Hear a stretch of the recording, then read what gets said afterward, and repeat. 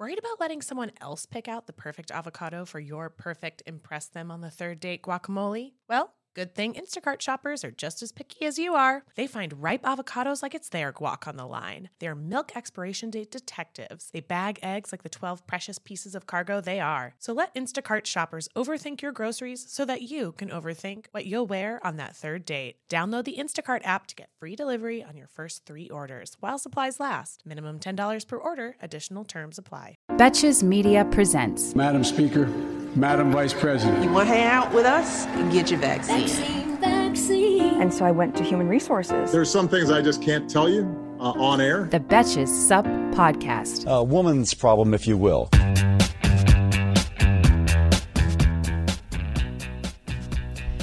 Hello, I'm Amanda Duberman.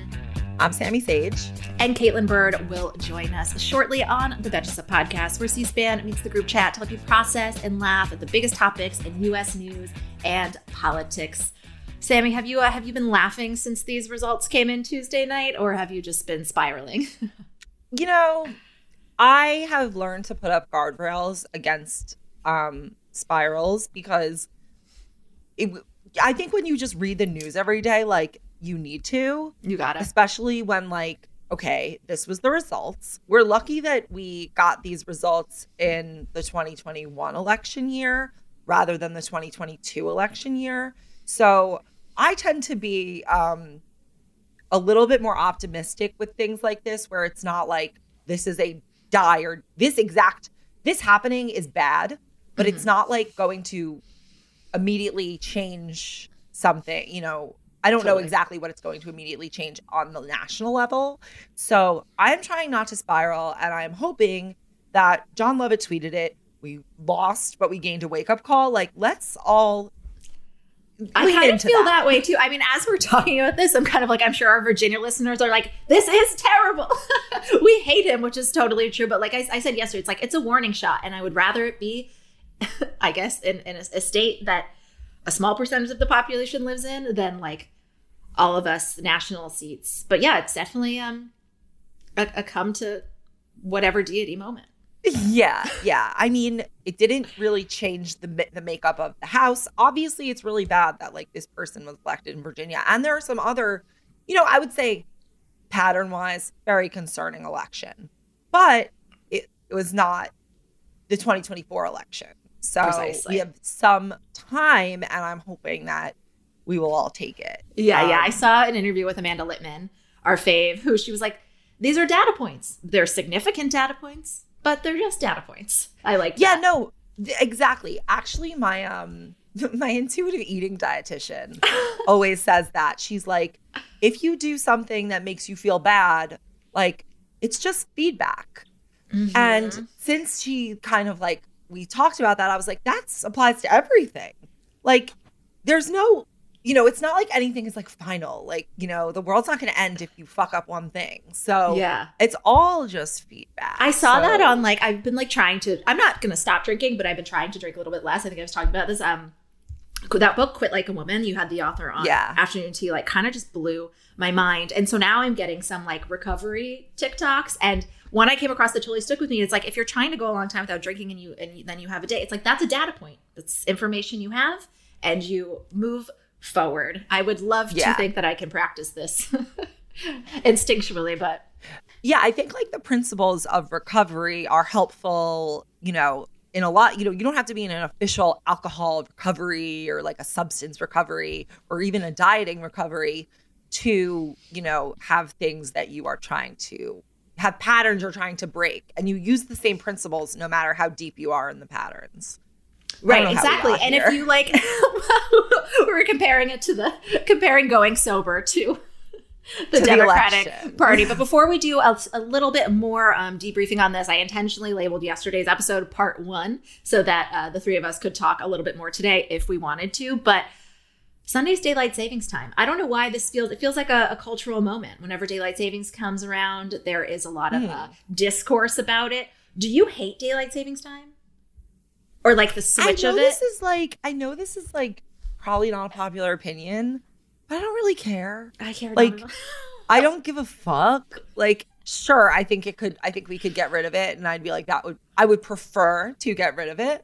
But I don't think about it, 363 days a year. So I consider that a win.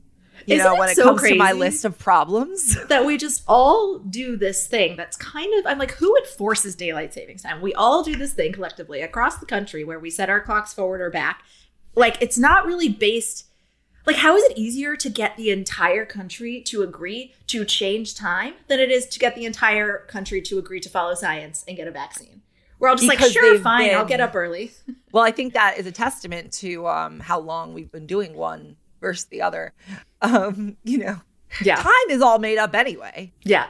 It's always interestingly, if you live in Arizona or one of the territories that does not observe the time period, you're not going to have daylight savings. And I think if I remember correctly from a West Wing episode, there's like somewhere in New Hampshire that doesn't do daylight savings either. Yeah, it's a great West Wing episode. The whole thing is it just shows that time is fake. And it's weird that it's like you have a meeting and the meeting is an hour. And like, what is an hour? Do you think Kirsten Sinema is just going to like stop showing up to things on time because she's from Arizona? She's like, it's not like I'm contributing. It's 11 o'clock for me. You know what? I don't know what to do with that woman. I'm still choosing my pastel wig for the day. Do you feel that she has been a little bit like quiet lately?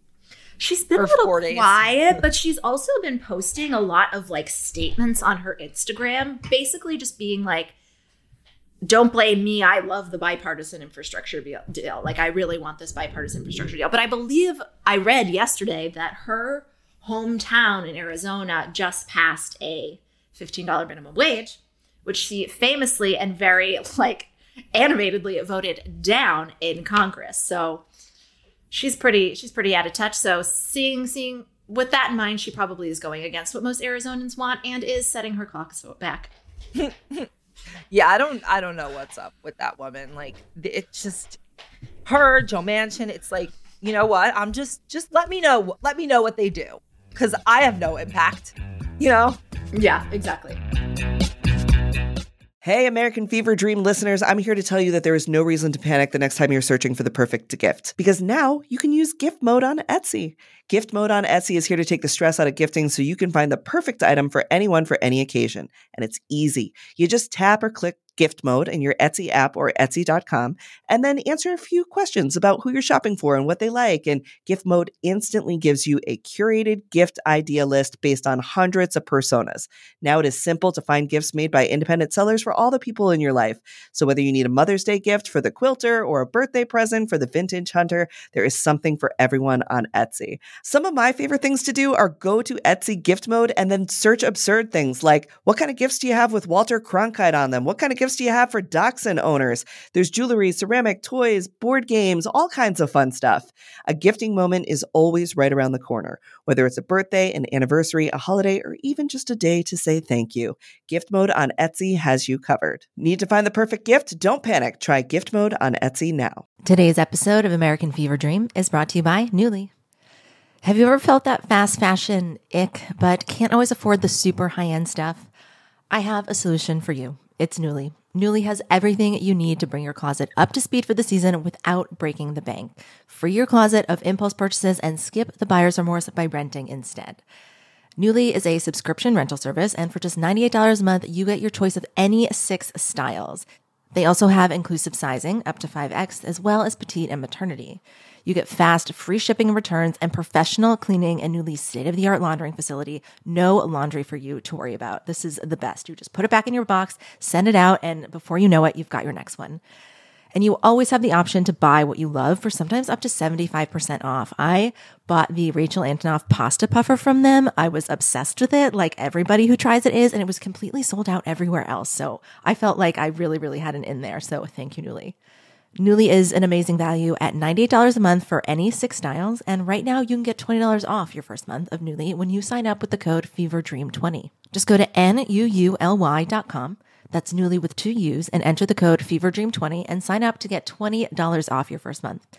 That's NUULY.com, Nuuly with 2 U's with code FEVERDREAM20. Nuuly subscription clothing rental. Change your clothes.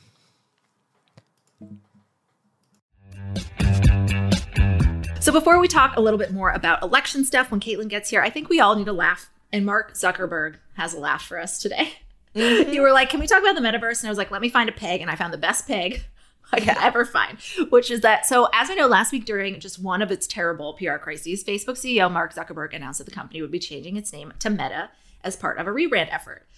Turns out that name is taken, which I guess should not be surprising. It's like one of the most simple words. An Arizona-based company that sells computers, laptops, tablets, stuff like that is called Meta PC, and it launched a little over a year ago. So they're trying to trademark Meta in relation to like any technological use, which would apply to Facebook. Their trademark has not yet been granted, but in the event it is, and this keeps Facebook from using the term, the business owners say they won't accept anything less than $20 million. I would go higher. They should get higher. Oh, damn. Go higher. Also, I'm surprised Facebook isn't going to try to acquire them. Just to like get the That's name. what I was thinking. I know, but after I read this, I was like, you know how there's sort of like a cottage industry, and I'm sure it's pretty manipulative. By URLs. Yeah. I was like, I was trying to think of other but they didn't very try to do this. Obvious names that we could just start companies of and trademark and just get ahead of them. Well, not every day is Facebook changing its name and, going to throw you their pennies from their pocket for the name. But no, I actually, Jordana and I once said we were going to do that. We were going to buy like all the hurricane names. So, because we know there are going to be more hurricanes. So like, Yeah. Would that mean that the actual hurricanes could not be named that? No, we were going to buy like hurricaneirene.com. Like, got it. Not that I even think that would matter. Like this was our idea in like 2011 when like you might want that. Yeah. Like, and also like knowing you now, you'd be like, of course the government can have it. Of course. Yeah. I'm just, I can't deal with this. Yeah. But that's just such a perfect kink. And you said over text, like the lawyers they had to have hired. They're lawyers. I mean, they definitely have in-house counsel, but they probably also have out-of-house counsel, and they're paying these people probably upwards of $1,000 an hour. And no one was like, let's make sure it's not taken. When we at Betches want to launch something new, we're like, is the Instagram handle taken? Is it someone else? Like that's a whole. It's the first question. It's anytime you want to launch a product, anything, it's the first question. Yeah, literally. Because we've literally been. Because I was like. Maybe Sammy has some like good intel on trademarking terms as a founder. But I was like, I've also been in the meetings where it's like we're brainstorming for new names or for something, and then like literally we're all the first. Oh, let's check. That's the first thing you do. Yeah, no. When it comes to like trademarks, you have to show that you use the thing that you're trademarked for. So the fact that they're a tech company, Meta, the fact they're trying to do like all tech would really fuck Facebook over, because I imagine Facebook will want to come out with like headsets. They announced they do want to come out with headsets and stuff like that. So Meta, ask for more. Let this be the SEC fine that Facebook never had. Or make them embarrass themselves by being like, actually, we're going to do a different name. We're going to go with Verse. And then some fucking record label in Tennessee is like, actually. Right, exactly. I mean, they should just call it what it really is, which is just like terrifying dystopia. I'm sure nobody's trademarked that. Yeah, so what I wanted to talk about on this conversation is a pattern that I've been noticing, not just with Mark Zuckerberg and the metaverse, but with like Elon Musk wants to colonize the moon. Right. It's like they're not just about making money anymore. Like it's not about the money clearly anymore, because it's just not. Clearly, it's now money as a stand-in for control of as many people as possible. And rather than like try a political move, they're not going to beat like Putin and China and, all those countries at their own geopolitical game. So their plan is like, let's create a different world that we can be in charge of. So for Elon Musk, it's like, we're going to rule out our space, the moon, the satellites. Personally, I don't want to go there. So yeah. But then there he's like, you know what? If I Bitcoin mine the earth enough, I will destroy it. So they will have to come to my new moon. Well, that's what Mark Zuckerberg is doing, because when you hear him describe the metaverse, he wants an alternate reality that makes us happier, because he's ruined this reality. This reality is such a mess, partly because of him. Well, honestly, like, I don't want to go to that, but I did see that Nike is making sneakers for the metaverse. Like an NFT. I feel like I'm going to be really behind on all this cryptocurrency. I need to buy some more of that shit. Yeah, you definitely need to do that. I don't have I have nothing. I know. I feel like since you and I we're taken, we don't go on dates where men can mansplain crypto to us. Yeah. And like, yeah, so I'm crypto poor. I don't want anything to do with the metaverse. Is that a term? I just made it up. I love it. I want nothing to do with the metaverse. Cash like, rich, crypto poor. I want real shoes. I don't want digital shoes. Like, yeah. You know? I think that's so. I didn't really start reading about the metaverse until the last couple days. And like you said, I think Mark Zuckerberg also, terrifyingly, he seems to want to also start becoming more of like a cultural figure. Like he's kind of like changed. Like I feel like he has like a persona consultant, and he's been like, for sure, yeah, definitely. And he's like definitely following. Well, they're very bad. More. They should replace them with me. What we want you to do is stick your ass out and put a lot of sunscreen on. Yeah. So the metaverse more broadly. Zuckerberg announced these plans last week, and it's Facebook's plans to expand, as Sammy said, into all sorts of technology from video conferencing to virtual reality and video conferencing that works in virtual reality. Do you see the picture that I put in the outline? Yeah. Yeah, this is what he wants. And what we're looking at is basically a virtual reality cartoon where you and all your friends or your coworkers have like avatars, and this is how you live your life. It really sounds like he wants to take people out of normal life and stick them into this metaverse instead. The Matrix, yes. Here's the thing. When I said I didn't want to leave my house, I didn't mean this. Right. I meant, I like how my house looks. I want to leave my house now. If this is the alternative, the real world is that you can, there's trees and, water. It's so lovely. Right. I mean, this is something that like in March 2020, this would have been great.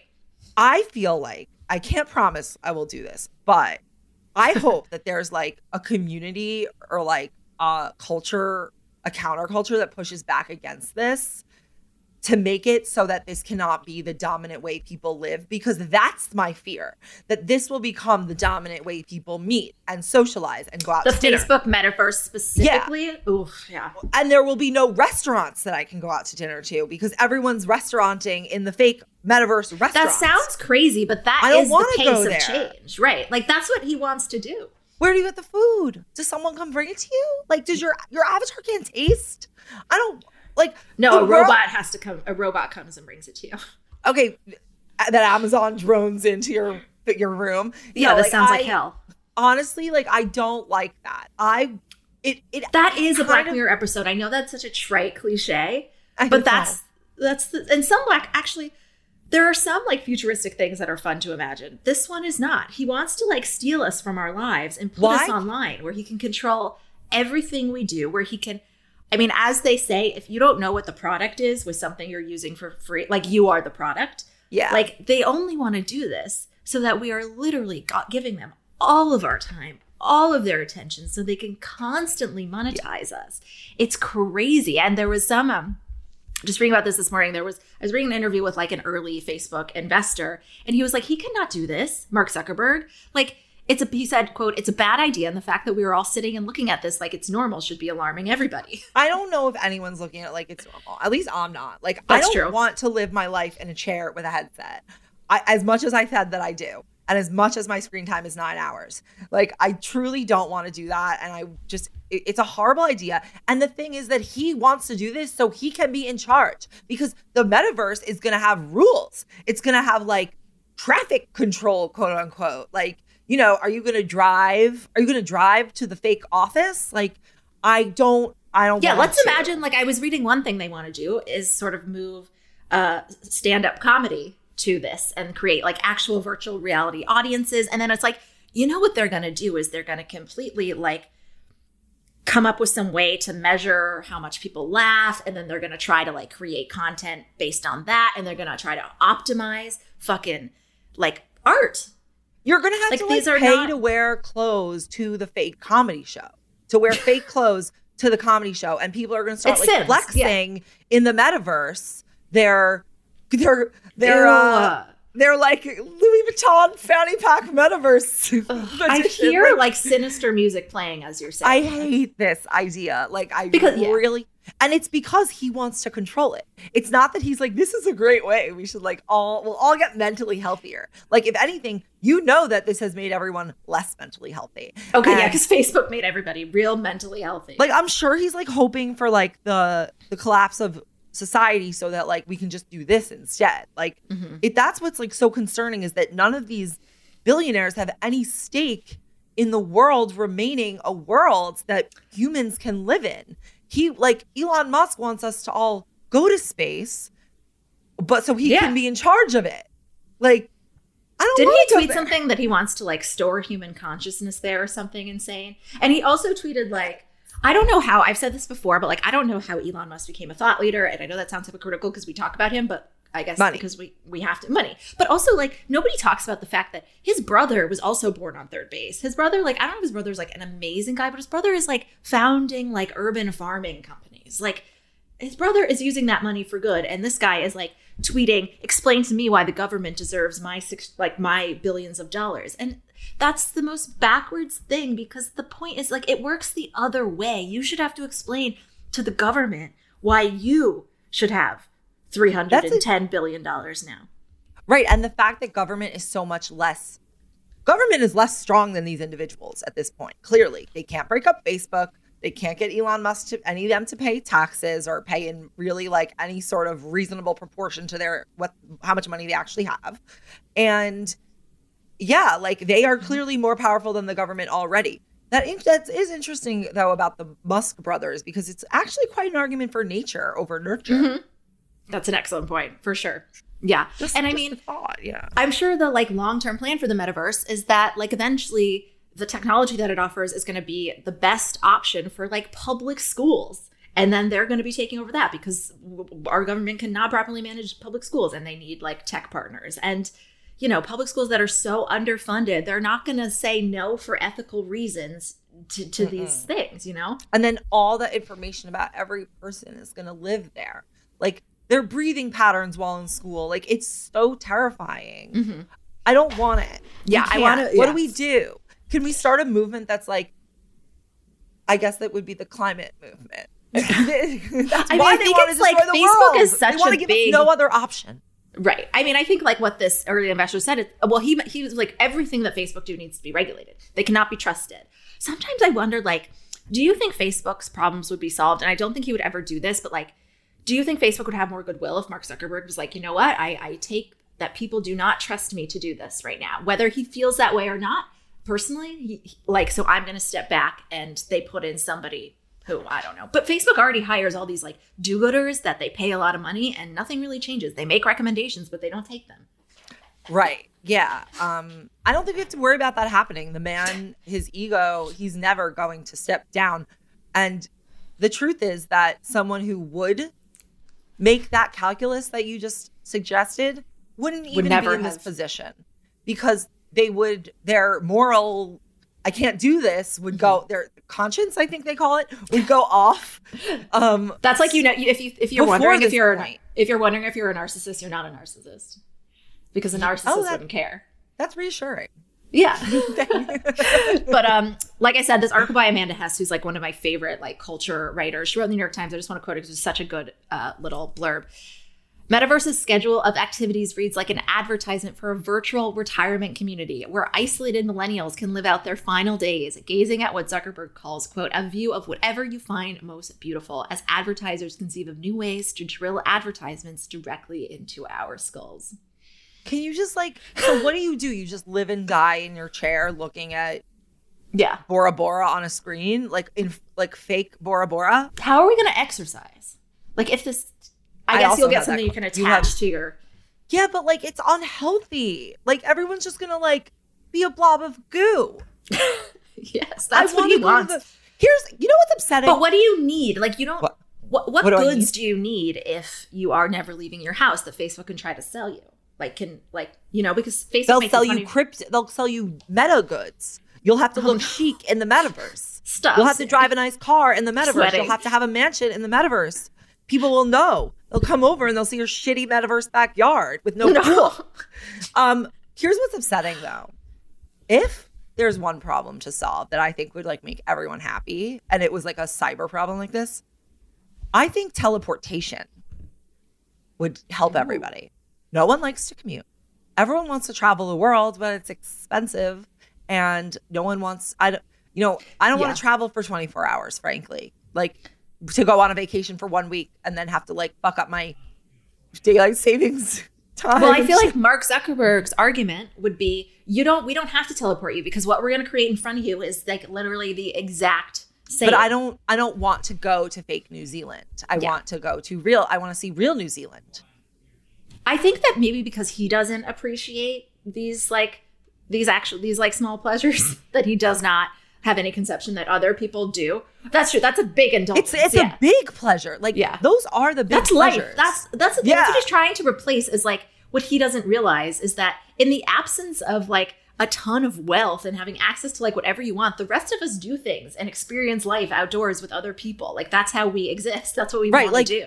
Right, like you just enjoy a nice drink with a friend, and that, or quit like a woman, maybe whatever it is. We do experience things, and those things. As someone, I will say, as a person who is very absorbed in the internet, my phone, I live at this like little command center of my computer and my TV. So I am very much a screen person. I know that I always feel better when I leave and I interact with real people in real life. And like, yes, it's hard to get myself out of my chair, but I always feel better when I actually like. I feel like a person. That's what makes me feel like a person. I literally went to the gynecologist this morning, but just like being out. Oh, also, if you are putting off your pap smear, go, because they'll give you a flu shot. It was awesome. Oh, yeah. I didn't do that. I told Mike I got double penetrated. I thought that was very fun. But now I'm like sweating. But just going through the motions this weekend. Yes. Oh, awesome.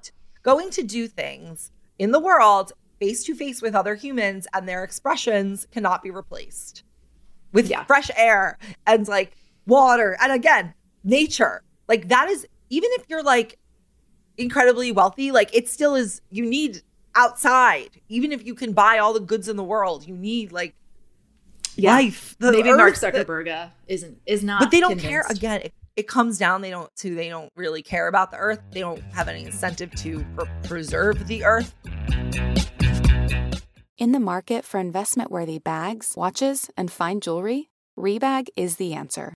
Rebag is a luxury resale platform where each piece is carefully inspected by experts to ensure quality and authenticity. Use Rebag to buy and sell finds from the world's top brands, including Louis Vuitton, Chanel, and Cartier. Head to Rebag.com and get up to 15% off your first purchase as a member with code REBAGNEW. Shop today at Rebag.com. That's REBAG.com. And use promo code REBAGNEW for up to 15% off your first purchase as a member.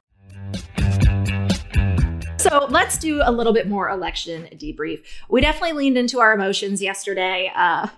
Just initial reactions. Sammy and I touched on it a little bit before, but kind of like looking forward. I guess, Caitlin, initial reactions. Were you surprised by anything you saw on Wednesday? I mean, I was a little bit surprised that Terry McAuliffe didn't pull it off in Virginia, only because he'd already been governor and had a track record. But on the other hand, LOL, nothing matters. Like, we all live in a world where it's like, oh, actual track record and actual policy. Like, one of the things that was really striking was just how little policy was actually discussed in that entire race. And it's like a complete, it's like a manifestation of the same problem we had in 2016, where there's 32 minutes completely across the entire election cycle of policy discussion, and everything else was like daily scandals and horse race. And it was like, you guys, this person's going to be running the country. And now Virginia, the Democrats have a minority now by one seat in the House of Delegates, which is really problematic. They've lost all the statewide offices. So basically Democrats are never going to completely turn over, have power in Virginia again. I wanted to sort of like write, when I was thinking about this, like Virginia, for specifically that election, and how like critical race theory, quote unquote, and the school boards were such a huge piece of what drove clearly that result. And I think back on Elise saying like her education in Virginia and how sort of like obsessed they were with glorifying the South and Robert E. Lee and how much he loved Virginia. So my sort of instinct was like, okay, well, maybe it's very specific about Virginia and the education system there. And that's a very animating topic for them. But you can't continue to think that when there's like all these other elections that weren't so much better either for Democrats. So it's a sign. It's a big sign. I think the biggest issue that we have, the biggest issue that Democrats have is, well, my whole thing is they're not aggressive enough. And it feels very, what I want to say, 1862. Feels very 1862 up in here. So Civil War history, I don't know if anyone's aware, but the North did not start winning that war. Like, they really didn't win the war at all. But that's another story. But like, they were not doing well early in 1862. They had like a string of losses, like back to back losses. Like, this is a game. It's a war. They lost a bunch of battles. Yeah. And McClellan would not act. And he was the head of the army. And he basically was always like, oh, but the Confederates have like so many more people. Like, guess I can't be aggressive against them. And I feel that energy coming out of Joe Biden and Chuck Schumer. Oh man, we can't do anything. We gotta. Really? Oh man, we gotta make sure we just appeal. They just have so many more voters than us, motherfucker.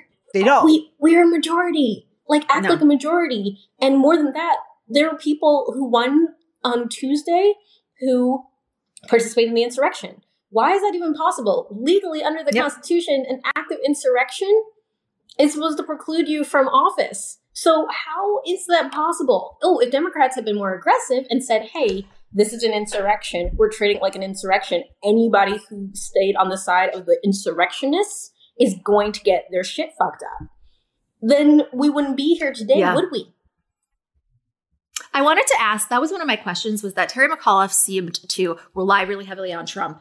And the postmortem seems to be he wanted desperately for Trump to be running, to be a bigger part of this race, and he just wasn't. And so do you think that it sounds like they just missed some opportunities to connect the GOP and their opposition just to the insurrection and insurrectionists in general? They just relied on Trump. Like, I saw something where they literally, the Democratic Party sent out a mailer that looked like a pro-Republican mailer. They didn't mean for it to look like this, but they wanted to highlight that Trump had like endorsed Youngkin, but the way it literally was paid for by Democrats, it landed in mailboxes and it looked like an ad for Republicans. Like, do you think, it sounds like in the future, what we need to do is connect all Republicans, the entire GOP, more strongly to this, because like what I'm worried about now is now Glenn Youngkin, who I do believe is a Trumpy Republican, is now in charge of the Virginia National Guard.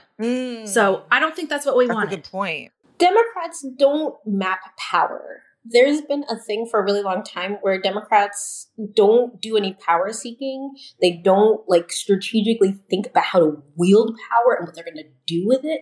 They're not aiming to put their people in power and to manipulate and use that to get things done, because the coalition, again, represents the entire spectrum of rational politics. So if that's the case, how are you going to, if everyone disagrees with each other, which we do, because again, we now represent all the same people. And I don't know if you can even call Joe Manchin insane after this pandemic crisis and him being like, yeah, let's not do paid leave, mother. Anyway, the point is that the far ends of our party, like they don't have anything in common other than not Republican. Keeping that coalition together is really hard, and Democrats refuse to really focus on how they're actually going to break their opposition and make sure that, okay, if we're going to be negotiating against ourselves, we are the only ones who are in the room. There's no point in keeping those people around. And I also just feel like there's a sort of dispositional disadvantage with people who would identify as a Democrat. I think that part of being a Democrat is sort of a slight distaste for like too much money, too much power, like take some of my money for taxes so we can all be helped. Like, that's not a type of person who's going to like win a political game as effectively as someone who's like, fuck them all, give me my money, it's all mine, and I don't give a shit about anyone else. You get a group of those people and like you are then at a total asymmetry that you can do nothing about. Yeah. I mean, also it's like our examples of like Democrats who are good at bullying and hustling are like Andrew Cuomo, who like, yeah, I'm sure if he was on your side for a certain issue, you were happy at certain times before he went down in disgrace. Like, it seems like our most kind of like aggressive kind of like figures, but like Amy Klobuchar. Yeah, Amy Klobuchar. Man, I want Amy Klobuchar to be the Senate Majority Leader. Liz Warren, though. Yeah. Liz Warren is aggressive. Liz Warren is. It's also all the I would say all the most like aggressive players that are not, you know, Andrew Cuomo level like morals are women, and because this country hates women, totally, it is impossible for those women to get into a place where they can actually do something about it. Mm-hmm. So again, it's all these like sort of structural asymmetries that I think contribute. Yeah. And that the Republicans capitalize on, and who wouldn't if you were them? That's exactly why I lie awake at night sometimes thinking about how our first female president will probably be a Republican. I know. I'm sorry. I'm sorry. Oh, I'm so sorry. Guys, they weren't ready for that. I shouldn't. The governor is a black woman Republican. I know. I'm just sitting here and being like, oh, great. That's great. Yeah. That's great. Yeah. Who is it? The governor of what? The lieutenant governor of Virginia. Now. Who ran with Young Kim. Right. Yeah. I mean, yeah, black Republicans. We're going to leave that for another discussion, another day. But sure. But sounds good. What I will say is that Republicans are very good at kind of kneecapping arguments about like their white supremacy. They're very smart about it. They've been doing it for over 50 years now. Over 50 years if the Southern Strategy dates back to 68. So we're here at a place now where it's like they know how to undermine Democratic arguments, and Democrats don't want to argue. I mean, we see this in the bills too, like in the congressional negotiations. You guys are negotiating with people who very clearly on the day of the insurrection would have let you die. I'm just here, just like trying to wrap my head around it. Be like, how do you negotiate with someone like that? That person wants you dead, and now there are more of them, and they're getting political incentives to kill you, and you're just gonna continue being like, let's hash out a bill, and Joe Manchin really likes to have tea with them, so or whatever. I don't know, drinks beer. I don't know. What does Joe Manchin do? Live on a houseboat, be a giant asshole. He did get confronted by a ton of Sunrise Movement protesters this morning, like right when he stepped off his yacht. And it was very impressive because I would not have been out there that early at that age. It was like 7:30 in the morning and they were like hounding him down and he didn't really look like he cared. But one other thing I wanted to ask you guys today, because it is so frustrating to just be like, really, is this just Joe Manchin? Like when we're like, we need to be aggressive. Okay, but Joe Manchin, do you think that there are like a lot more corporate Dems in Congress, especially the Senate, who Joe Manchin's just giving them cover? Like if Joe Manchin were to suddenly say, fine, or maybe Joe Manchin feels emboldened in his position, like he knows that maybe, do you think Joe Manchin knows, actually, it's not just me, and I actually have people behind me, and I'm just the one keeping the wall up? Yeah, okay. Probably. I mean, the Democrats are weak. The government itself is weak. Like, as a whole, we're just completely at a stalemate where and the longer it goes on, it just sort of becomes more normalized, obviously. And it's like, specifically with the insurrection, because the insurrection is constantly sort of just like let go. And it's like, oh, the insurrection, it gets farther away. It's like, you know, and like the only person who's mad about it is like Mary Trump and like a few other, you know, Caitlin, Caitlin, obviously, I know you're still mad about it. There are a few people on the timeline who every day are like, I'm still mad about the insurrection. Talks about it every day. Ellie Mistal talks about it every day. There are people who talk about it every day. I'm also still mad about it. And that's why I noticed that every time time goes by and those people are just sort of like brushed under the rug, it becomes that the insurrection was fine and not a bad thing. Merrick Garland, this is why Republicans wanted to speed up that impeachment trial. And it's why it was gross political malpractice. Like Joe Biden, I want to be clear. I think that he's probably a really nice guy. I think he was like the best choice for president, considering the ones we were offered. I think, you know, can't wait to hear what you're going to say. Yeah, but this man is living in a complete fucking fantasy world. I don't know what America he's in, but it's not the one we live in. And he is just like hanging out with Beaver Cleaver or some shit. I have no fucking time for it. We are in a fucking 1860 paradigm. It's like if Lincoln were like, I think I should focus on infrastructure. Bitch. Yeah. Are you serious? They just shot at you. Well, Right. Like, but we got to fill these potholes. Can we just let's just fill these potholes and then we'll talk about the other thing. Like, I do want to say, though, that if, hopefully when these bills do get passed, they will be very helpful. They're not what we wanted, but they will, I think, make a strong argument for the Democrats to have done something very helpful to people. And I think we will look at the situation slightly differently once that happens. But that does not mean that on the complete other side, they couldn't have been doing accountability and investigations. It's like, why do we have to completely rely on the passage of this bill that Republicans and Joe Manchin get to completely dilute? Why don't we get to do both? I mean, why not take the third section of the 14th Amendment? You know, I've been reading about the history of the 14th Amendment. They really wanted to keep ex-Confederates out of office. I don't know why. You think, like, maybe leading a violent coup against the American government should come with some really big fucking consequences and not allow you to then go back and make laws for said government? But hey, maybe those people, they were just agitated. You know, they have a vest. They're wearing vests. Post-war, you know, they were like very emotionally exposed, I suppose. And they thought, maybe we shouldn't let people who try to overthrow the government write laws for the fucking government. But there's a beautiful little escape hatch that apparently previous coup right there just set it up for us. So why don't you use it, Democrats? Like there are two votes that very clearly encouraged the insurrection and supported the efforts, and that is going to be the vote for the certification and then the vote for acquittal. Yeah, if I were running for office in 2022, I would make accountability for January, and I was a new person, I would make accountability for January 6th my whole platform, because nobody's doing that. I don't think. I mean, I didn't know all the people that were up. If I think there were a couple special races, but like, you're right. And is it because there's no immediate political benefit to just hustling this? Is that why we're not seeing those steps taken? Oh, the fish rots from the head. Where is the president of the United States? Where is the leadership of the Senate?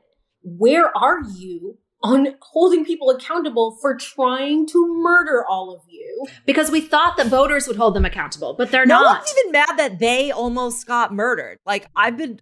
Lindsey Graham seemed mad. Apparently, Lindsey Graham, like the Washington, he's not mad anymore. Not mad anymore. He forgive and forget. Thoughts and prayers. Lindsey Graham asked the Senate Sergeant at Arms to start shooting. Did you see that?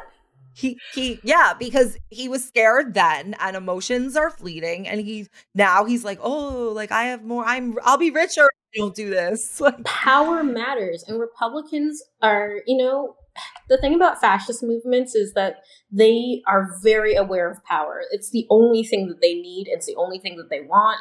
And so, you know, Lindsey Graham knows what side of his bread is buttered on. And he knows exactly what he needed to do. He put together a show. Maybe that was genuine on January 6th, where he was saying, like, this is completely out of the way. Like, we can't do this anymore. Yeah. Maybe that was genuine, but it's not enough. And there's a difference between, hey, this is who the person is, and hey, this is what they're doing.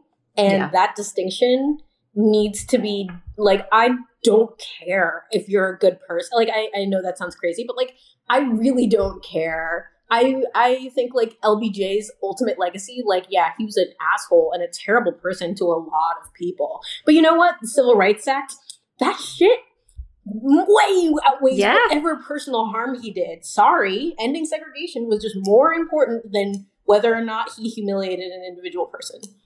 Mm-hmm. And I can't let, like, on the measure of all things, like, are we really going to stop keeping this country going and keeping our country, like, stop the future of this country because you really like playing racquetball with some dude? Are you fucking shitting me? Right. Like, he takes him on his houseboat. Another piece, I think, that, like, Democrats are living in, like, the past. They think that if, like, we get them this really amazing infrastructure bill or, you know, social services bill, and the voters get more stuff, let's say, that they'll be happier and they'll vote for Democrats. But that's not, like, I don't really think that that's how most voters think, especially not when you have, like, Fox News and, you know, that's an old when you had 3 networks and they were reporting on what bills got passed. Like that was important. Now you have like Sinclair, and most news that these people are reading is about like their school books and like someone's sad about the book Beloved. Like they're not, or someone wants to be referred to as they. They don't know about these bills. They're not. And also because most people like, it's still not enough. Right. And it's like, why aren't we seeing ads that were like, okay, maybe you don't want your kid to read Beloved, but like the Virginia House of Delegates capped insulin prices. So like,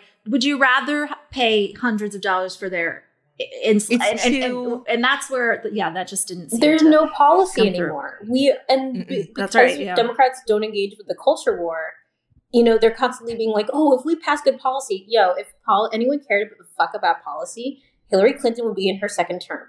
This is not a discussion about policy. We are not having an argument. 1860, 1964, these were not arguments about policy. These were fundamental arguments about whether or not everyone is equal in this country. And we're doing it again. And people are continuing to ally to that argument and continue to say that somehow something else is motivating people. I'm sorry, it's racism. Right. We told you, and you need to deal with that and figure out a strategy to make people think that being racist is really shitty and they should not do it, and they should not want to align with people who do it, and people who engage in that and tell people to be racist should never hold power. Just do that. Just do that. Yeah, totally. But here's the thing. If people are racist, they're like, ooh, actually, maybe I do want that. Even if you can't combat like this just giant monolith and like this history of the country that is inherently like racism is the central conflict since our founding, clearly, but they tried to teach us that it wasn't. Regardless of that, there's other ways to get Democrats elected that involve other things. For example, do you want your kids to live in a society where there is no food and water? Do you want your kids to live in a society that's run by an authoritarian fascist? Sounds pretty scary to me. I'm voting if you're telling me that you're going to make sure that doesn't happen. Again, maybe I'm not the most relatable voter, but there are tons of scary things. It's hard to motivate them towards like future, because I guess they feel now. But they're future afraid that their kids are going to be taught about like because of the white supremacy, because that challenges the idea and story that they had about themselves and their own success in this country. It goes all the way down to the core of who people are. If you think that you got where you got to, that you have nice things and you are happy to have them, which of course, because they're nice things, you have made a story about why you deserve the nice thing. And to tell people, actually, it's a little bit more complicated than that. It's not about what you deserve. The world has systemically lifted you up and pushed other people down. You are not operating on an equal or level playing field. Those people who are being pushed down are talking about how that happens, and they'd like that system to stop. That scares people because most people don't actually think they deserve what they got. Yeah. And I feel like what they're saying is, I don't want my kids to read this and think that they're racist. It's like, kids are kids. They're fine. You don't want to feel racist. I mean, it's weird because like we learned about, I remember my first like being taught about race, like, and racism. I feel like I've talked about this on the show before. My kindergarten teacher like gave us all assignments one day and was like, you can't do this. And these like, whatever. It was like somehow divided. These people could do this and play with like the better toys and this group can't. And like, that was how they taught us. And it wasn't dramatic. It was like how you teach a 5-year-old about inequality in a way that like feels very real to them. And I just don't understand why it's so hard to say, acknowledge that like what you have, you want a better lottery ticket than other people. I think what you said is the sneaking suspicion that people know inside of them that it was luck and that they didn't earn it and they don't want to be exposed. It's luck for everybody. Even people who deserve things also have luck. They're throwing coins into the Trevi fountain to stop climate change. Like, I'm sorry, I can't help that your self-image and your self-esteem and your self-respect for yourself is so low that someone can't like point out an advantage you had without you throwing a fucking traumatic Well, shit yes, Cindy. in. So how do we out-organize people's psychological affects? Like, you have to, honestly, I don't know how to do that. I mean, that is sort of what, I mean, that's where I'm at. Clearly, you scare them. Well, that's what we were saying yesterday is that we have to scare people. But we did that. What we said yesterday is that, like, well, we have that with climate change. It's not working. And we were able to do that with COVID. But do we have to be looking down at millions of deaths to get Democrats elected? Because people do know that Democrats do things. I don't know if it's that it's not working. I just don't think we do it that well. Like, I don't think they're the ones who are better at making us seem like the fascists. They make Democrats seem like the fascists. So good point. That's not like a reality problem. That's a messaging problem. And again, it comes down to the asymmetry of what someone who is a Democrat will do to gain power. And I don't know how you fix that. I don't know how you out-organize that. As I said, literally it was like super late and I saw the returns coming in and I said, you don't win the wars you don't fight. Yeah. And that's exactly. If we're having a messaging problem, it's because people don't want that message they don't want to craft it. They don't want to implement it. They don't want to concentrate it. We don't have our own propaganda network. We somehow think facts matter. They do not. You have to drum them in consistently. You have to build a messaging apparatus and you have to be willing to do whatever it takes to make that message stick. And it's not going to be pretty, but it will get you results if you're committed. Yeah. Well, it's like, I really think we need to try other methods because clearly answering the message of your kids are going to be told that they're racist in school and that slavery was their fault.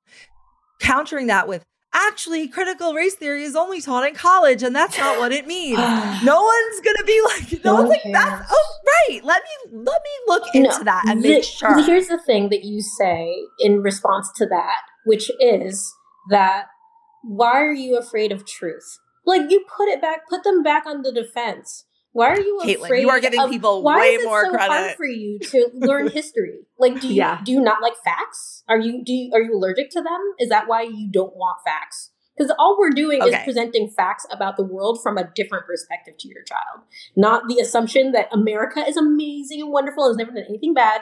We're just talking about the whole story, which includes people who look like that. Which means that if we go back in time, I lived through segregation. I learned that I don't remember life before knowing about racism. I literally have never lived my life not knowing about this. I watched Eyes on the Prize at 3. Like, I literally have never lived my life not knowing that I was Black and what that meant in my society. Yeah, and we were saying yesterday, nobody is on TV. Like, there aren't Black parents really being interviewed. Yeah, Black parents aren't like, oh man, what am I going to do? Little Timmy's going to learn about racism? Right. Caitlin, I do think you underestimate the anti-intellectual streak of people in this country. And like, I don't know if you've ever really spent quiet time with a racist Republican white woman, but that is not, they're like, but that's not nice. That literally will be the answer. So yeah, they're, like I said, you can't out-organize. Literally, that was the answer. But that's not nice. My presence generally makes these people start leaving rooms. So it's true. I have not spent a lot of time with them. No, but what I'm saying is like, what those people are saying at their kitchen tables is like, how horrible. What an affront that they're being told that they're racist. It's so horrible that they should be assumed that they're racist. My child is not racist. It's very, like, that's, it just, they're feeble-minded. They don't care. They're like, they don't give a shit. They're like, they're too young. No, they don't care. Yeah. They don't care. That's the issue. They don't fucking care. It's so fucked up. Yeah. Well, that's an encouraging note to end on. But this was an awesome conversation and also totally different than the one we had yesterday. So amazing job. And if you missed that one, definitely listen to that. I know we all want to process a big week. Thank you guys so much. Until the end of democracy, until the likely end of our democracy, I'm Amanda Duberman. I'm Sammy Sage. I'm Caitlin Bird. And this is the Betches Sup Podcast. Bye. The Betches Sup Podcast is produced by Amanda Duberman, Jorge Morales-Pico, and Sean Kilby. Editing by Jorge Morales-Pico. Social media by Amanda Duberman. Be sure to follow @Betches_Sup on Instagram, Twitter, and TikTok, and send us your emails to suppod@betches.com. Betches.